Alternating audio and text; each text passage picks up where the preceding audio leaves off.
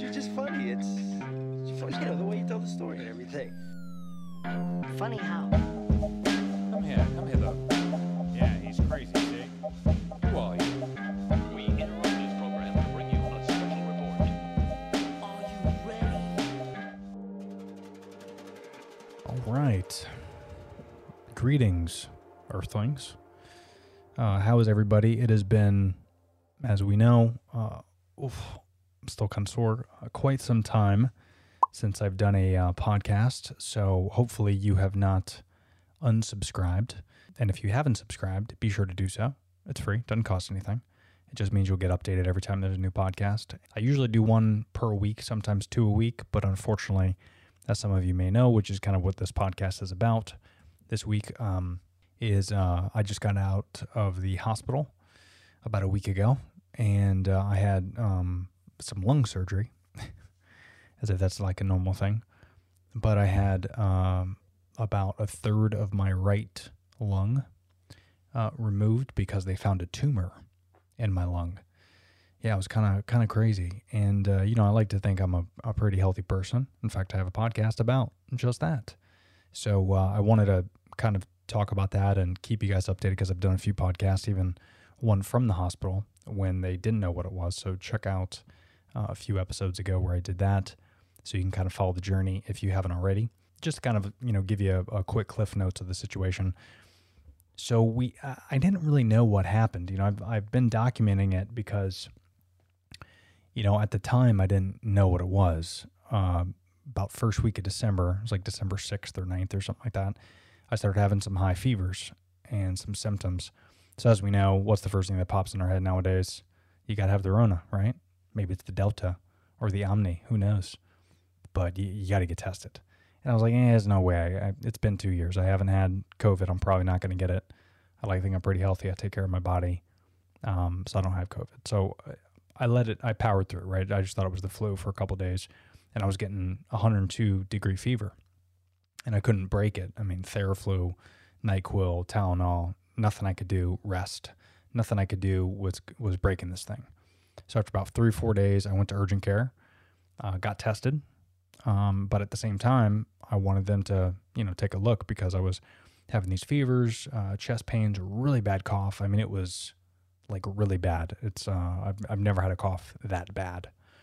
And they ended up doing an x-ray, and they found kind of like a shadowy thing in my lung. And they're like, how old are you? And I go, 36. And I go, okay. And they said, it's got to be pneumonia. Here's some antibiotics. Take these for a week and you'll be good. Oh, great. So I go back home and I took those for about a week. It was probably closer to 5 days. And my cough was actually getting worse. It was not improving. And I was still having fevers, even with the antibiotics. And I was like, something's up. So I go back to urgent care. They do another x-ray. And they compare the two x-rays from a week ago. And that little dark shadowy thing got bigger. And they go, well, that's not pneumonia. So you need to go to the ER right away. And they admitted me to the ER immediately after that. In which case they ordered a CT scan, which that's obviously a lot more detailed than an x-ray. CT scan, they give you the contrast through the IV. It's kind of like this warm, tingly stuff goes through your whole body. And it kind of gives like a glow-in-the-dark effect, essentially, of everything that's going on. And after that, turns out they found a tumor. It's not a tumor, but it was a tumor. And I still feel kind of like shit, but I wanted to do a podcast. But they found a tumor. They found a tumor, and they're like, listen, you can get a couple things, done here, but I think we need to do a biopsy, and we need to get in there and figure out if it's cancerous or not. So once they found the tumor through the CT scan, they ended up doing a bronchoscopy, and that's when they did the tube through, the lung, and they went to the lung, and one of these doctors at the hospital just kind of did a little scrape, nothing crazy, just to see what's up with it and see where it's located. Turns out, came back, it's benign as far as they know, so that's exciting. But they wanted me to see a specialist. So weeks later, again, my cough and symptoms, nothing's changed. I'm still feeling like an ass. I'm still having all these symptoms, and then they gave me the surgeon. Shout out to Dr. Waxman. He's one of the best in Tampa. So they say. So, Google says. I don't know if it's accurate, but shout out Dr. Waxman.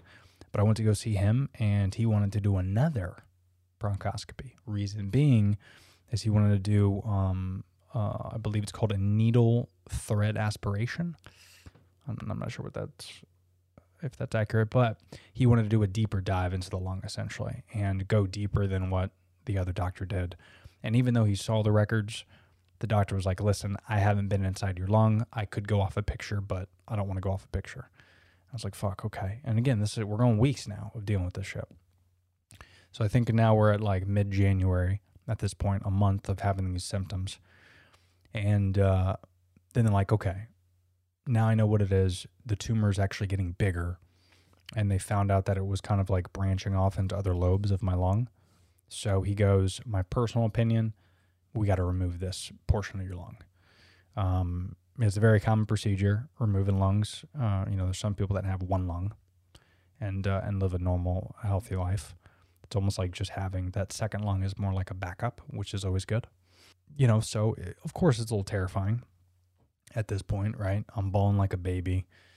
So is my wife. We're like, what the fuck's going on? Like, why is this happening? This doesn't make any sense, especially because it was benign. So, what's the reason you grow a tumor? Or low concerning, rather. I made a decision to, and of course the wife agreed with me and we talked about it, but I wanted to get it removed, even though I knew it was going to be a long recovery process, and, the recovery itself just sucks. We'll get into that in a sec, but I ended up getting that portion of lung removed the first week of February. So once that got removed, they put you under completely, obviously, and they made 6 incisions in my side, and went in there with some, high-tech robo stuff, and, did a little snip, and pulled out the tumor and the portion of the lung, and then they put me in the hospital. I was in the hospital for almost a week, and I had a tube coming out of my side. It was a chest tube, which still, that area also hurts. That's one of the incisions, but that chest tube essentially just kind of drains all the excess goo and gunk that's around that portion of the lung, so the lung could actually heal itself, and it closes up. So once there was no air essentially coming out of that tube, that's how we know I could leave the hospital. So that took about almost 4 days, 5 days. And that was brutal. Let me tell you what, I don't know if anybody out there has had a chest tube, but not only is it the most uncomfortable things, obviously, as you can imagine, but having something coming out of your body, it hurts as much as you think it would. Because even on pain meds and, them numbing my nerves, because when they're in there doing surgery, they numb the nerves that's in there. But just having that in your body, here's a great example. Everybody's probably got the COVID test, right? Okay. You could feel the Q-tip going up your nose, right? You could feel it. You don't feel it like on the outer part of your nose. You feel it inside, like in your brain. That's how this chest tube felt in my lungs. It was the most uncomfortable thing I've ever experienced. It's brutal. I hope no one has to go through that. Not even my worst enemy would I put that into. And to top it off, they give you morphine, obviously. They give me a morphine button, which, okay, that's great, but it only lasts like 30 minutes or 40 minutes. And you can only have it every couple hours. So it's not like it's, constant friggin', oh man, it's the greatest thing ever. No, it's not like that at all. It's only good for a few minutes when you pass out and you don't feel the pain, and then you wake up and you come to. So that was brutal. And then them pulling it out, not to gross you out, but finally they got me approved to get it yanked out. And, the doctor's assistant, the surgeon's assistant comes in. Surgeon assistant comes in. She's like, okay, hey, we're ready. There's a lot of progress. Here we are 5 days later, yada, yada, yada.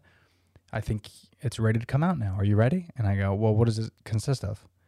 So she does all this prepping with me, right? And she's like, okay, so because it's in your lung, we have to be careful when we pull it out, right? We don't want you to inhale as we're pulling it out because then you're sucking in air. You need to exhale and hold it. There needs to be no expansion of the lung.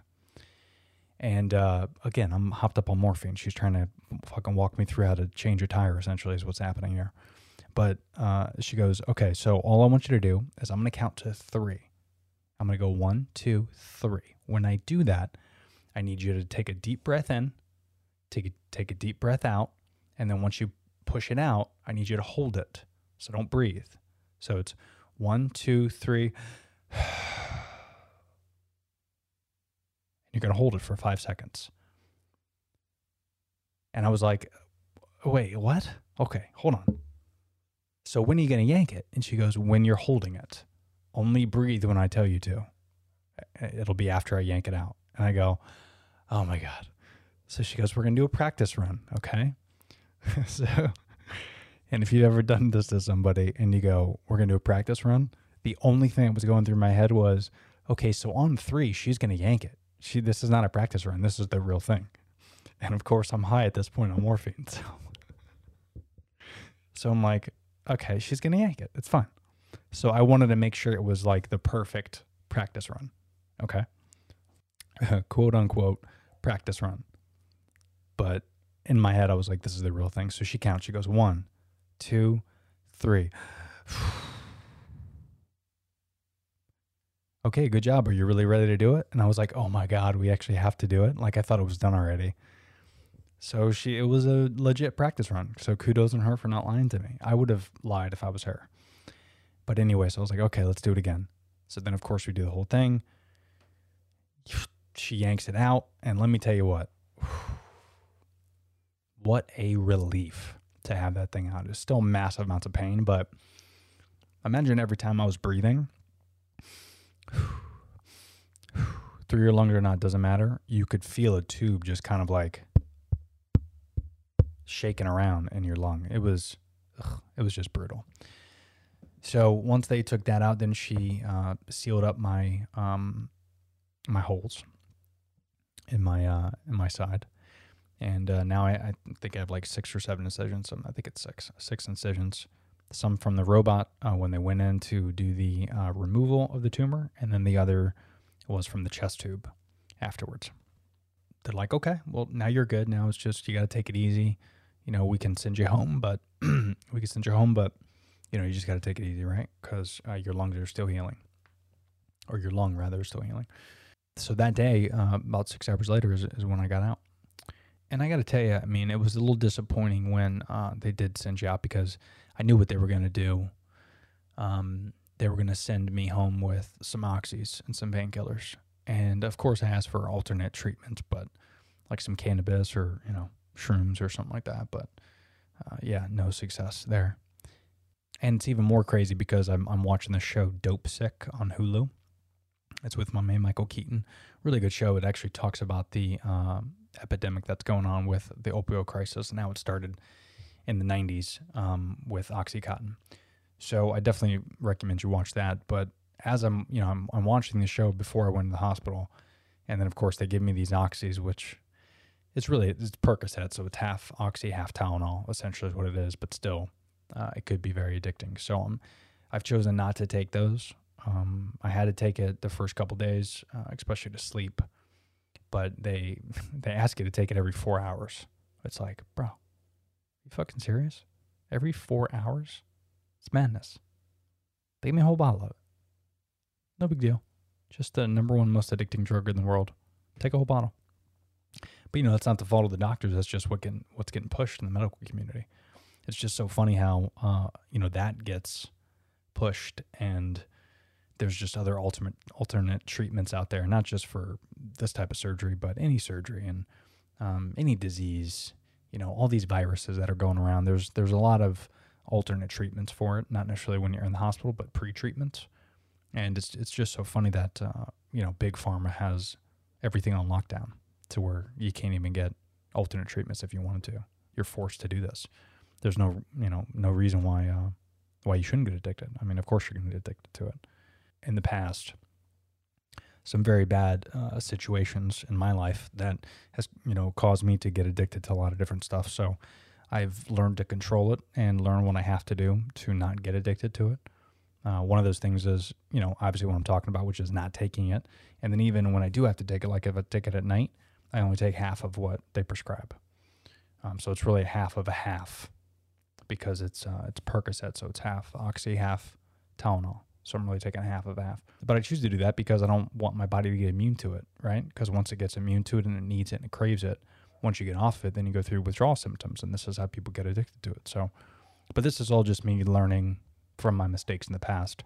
Not everybody has that benefit to this stuff. So, that was a little unnerving because I knew pain was going to be rough, and sure as fuck. A week later, I'm doing a little better. I'm still extremely sore, but the first couple days, my lungs were, even now. Sorry if you can hear it, but even now, it's hard to, talk for a long period of time because it's just a lot of work for my lungs. So I've been doing these exercises with my lungs and trying to strengthen my lung back up, especially my right one, because, it's been for 2-3 weeks. Not only has it been through the ringer, but it's just not as strong as what it used to be, right? So my body has to get used to and adapt to this new amount of air that's in these two lungs. But I kind of wanted to share that with you guys because I think whether it's lung surgery or leg surgery or whatever, the human body is just an amazing thing. And I don't know if we sit back and really think about what our bodies are capable of. Not just something like a recovery like this, because, we think about it, they took a chunk of my lung, it healed up on its own, right? They didn't have to stitch it up. The way the lung works is like a sponge. Once you, if you cut off a portion of it, the other portion just kind of merges together. And I'm obviously butchering that for any of those college students out there that are going to med school. I'm sure I didn't use the technical term, but that's essentially what happens is it closes back up. And that's what that chest tube was for. They wanted to make sure it closed properly. So the body is just an amazing thing. And it can evolve. And, when you talk about the recovery process, now it's going to adapt. Now my lung is going to adapt to this new way of life. But as I was researching and just kind of messing around on the internet while I was stuck away in the hospital, I came across some interesting folks in Southeast Asia. And I read this article talking about the Bajau people. And I don't know if I'm pronouncing it the right way, but it's Bajau. But the Bajau of Southeast Asia, that group of people have spleens that are 50% larger than normal. This allows them to spend 8 hours a day underwater, catching octopus and other fish. Because they've spent so many years, generation after generation of living in this habitat and diving and, using their hands and going underneath the water and hold their breath, generationally, they become to evolve to where their spleens are actually bigger. And their bodies are different than people in New York. You know what I mean? There's a cool article. I'll leave it in the description below if you want to check it out. But researcher Melissa Ann Arlado was in Thailand studying coral geonomics when she heard about nomadic sea people living in Southeast Asia, the Bajau people, who live in wooden boats off the coast of Indonesia, Malaysia, and the Philippines. They spend 60% of their time, about 8 hours a day, underwater. They catch fish and octopus with their bare hands while walking onto the ocean floor 200 feet below the surface. They do it all practically with no diving equipment. They're almost like sea creatures. It's a pretty cool article. Definitely check it out. Again, I'll leave the link in the description, but I wanted to just kind of talk about that. I think, again, it's called Bajau people. I might be pronouncing that, sorry. It's so interesting how our bodies are able to evolve and adapt and to change with such dramatic shit that happens to us. And, you kind of look at where we've come from, the human race, to where we are now. It's kind of terrifying that we're not really treating our bodies the way we should. We're not treating them like the vehicle that gets us from point A to point B. And while I was in the hospital, while I was dealing with that, the only thing I could really think about is I treat my body very good. I eat healthy. I work out almost every day. I walk. I have a standing desk, so I'm not sitting on my ass for 6-7 hours during work. Even some podcasts I do standing. But I treat my body very well. And I think that's why I'm able to kind of, even though I'm a little bit out of breath and I'm really, really sore on the side and these wounds are killing me. But I think that's why I'm able a week later to do this podcast and have this conversation with you, is because I do treat my body well. And I don't treat it like an amusement park. I used to. I did. And I think if this happened to me when I was 18 or 20, I wouldn't be in this situation, because I did treat my body like an amusement park and I didn't care about it. Even though I was working out, but I was doing other things that would really affect my recovery process. So the reason I wanted to bring that up to you is I think you should really take a hard look at what you're doing on a daily basis. And I hate to say it, but it kind of scared me a little bit with this, but prepare yourself that something like this might happen to you. Maybe it's not a tumor in the lung. Maybe it's not, cancer. Maybe it's not COVID, but it could be. And how you're treating your body now will determine how your body's able to recover from some type of chronic disease or illness or virus. You got to think about that type of stuff. Similar to how what you're doing for work and you get that paycheck, you don't spend that entire paycheck right away, do you? You pay bills and you take care of your spouse. You save money a little bit. Maybe you invest it. Like, you're not doing it for now. Like, you're not saving money to go shopping this weekend. You're probably saving money for 5 years from now, 10 years from now, whatever. Well, your body, you need to treat your body the same way. What you're doing today is going to help you in 5 years, 10 years, and so on. You got to save that. You got to save the time and the energy. And, that's why smoking cigarettes takes time off your lungs. Eating shitty food and drinking all the time, that's not a good investment. You only have one liver. You're going to go through that.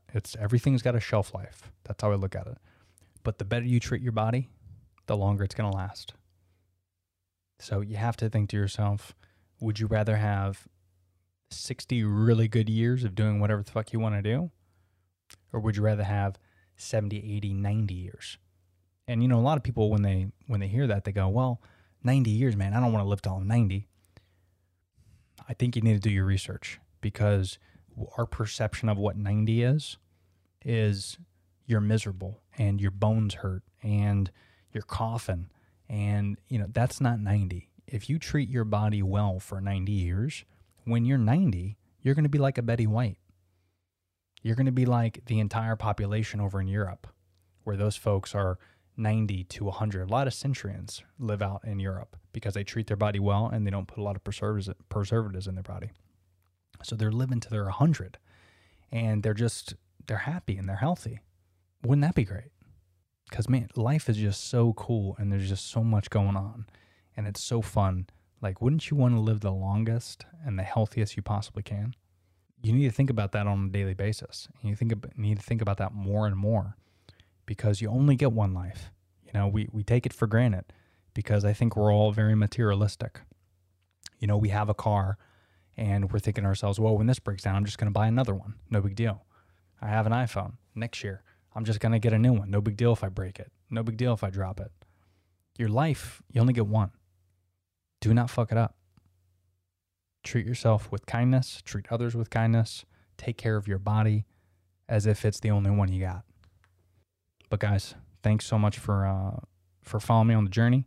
And, again, I'm on the road to recovery. Things are good. I'm super tight on the side. Hard to kind of lift my arm up and down, but the wounds are healing. Everything's good. The tumor was benign. So we're good. It's all gravy. But I can't thank you guys enough if you follow me on social. All the love and the DMs and the shout outs. So thank you. Thank you very much. It really means a lot. It got me through. Honestly, it did. So I just want to say thanks again for that. Thanks for listening to the show. And if you haven't already, the website, thebaroto.com, is updated. Lots of cool stuff on there. I got a lot of fun stuff planned. So I'd love for you guys to participate in it. Subscribe to the show so you can keep updated on everything I'm doing. And before we get out of here, I do want to thank our sponsors over at Perfect Keto.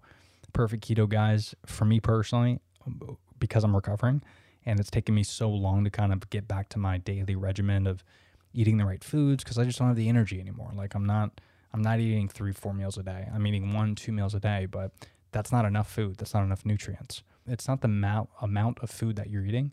It's the amount of nutrients that you're eating. And Perfect Keto has done a great job of laying out tons of great snacks, supplements. They have everything from collagen to MCT powder, all types of great stuff, including Superfat, which you guys know I love. I've been working with them for a long time, but Superfat has some really good healthy fats. Of course, tons of keto-friendly options, but Perfect Keto is the place to go if you want to supplement or if you want just those little snacks that crave the sweet tooth without the guilt. Visit perfectketo.com. If you want a 20% discount, use the code TheBerardo at checkout. But I don't think you're going to be disappointed. I think you're going to love everything there. Thank you for listening to the show. We will see you next week, and I will get back to normal soon enough. But thanks for tuning in, guys. Peace.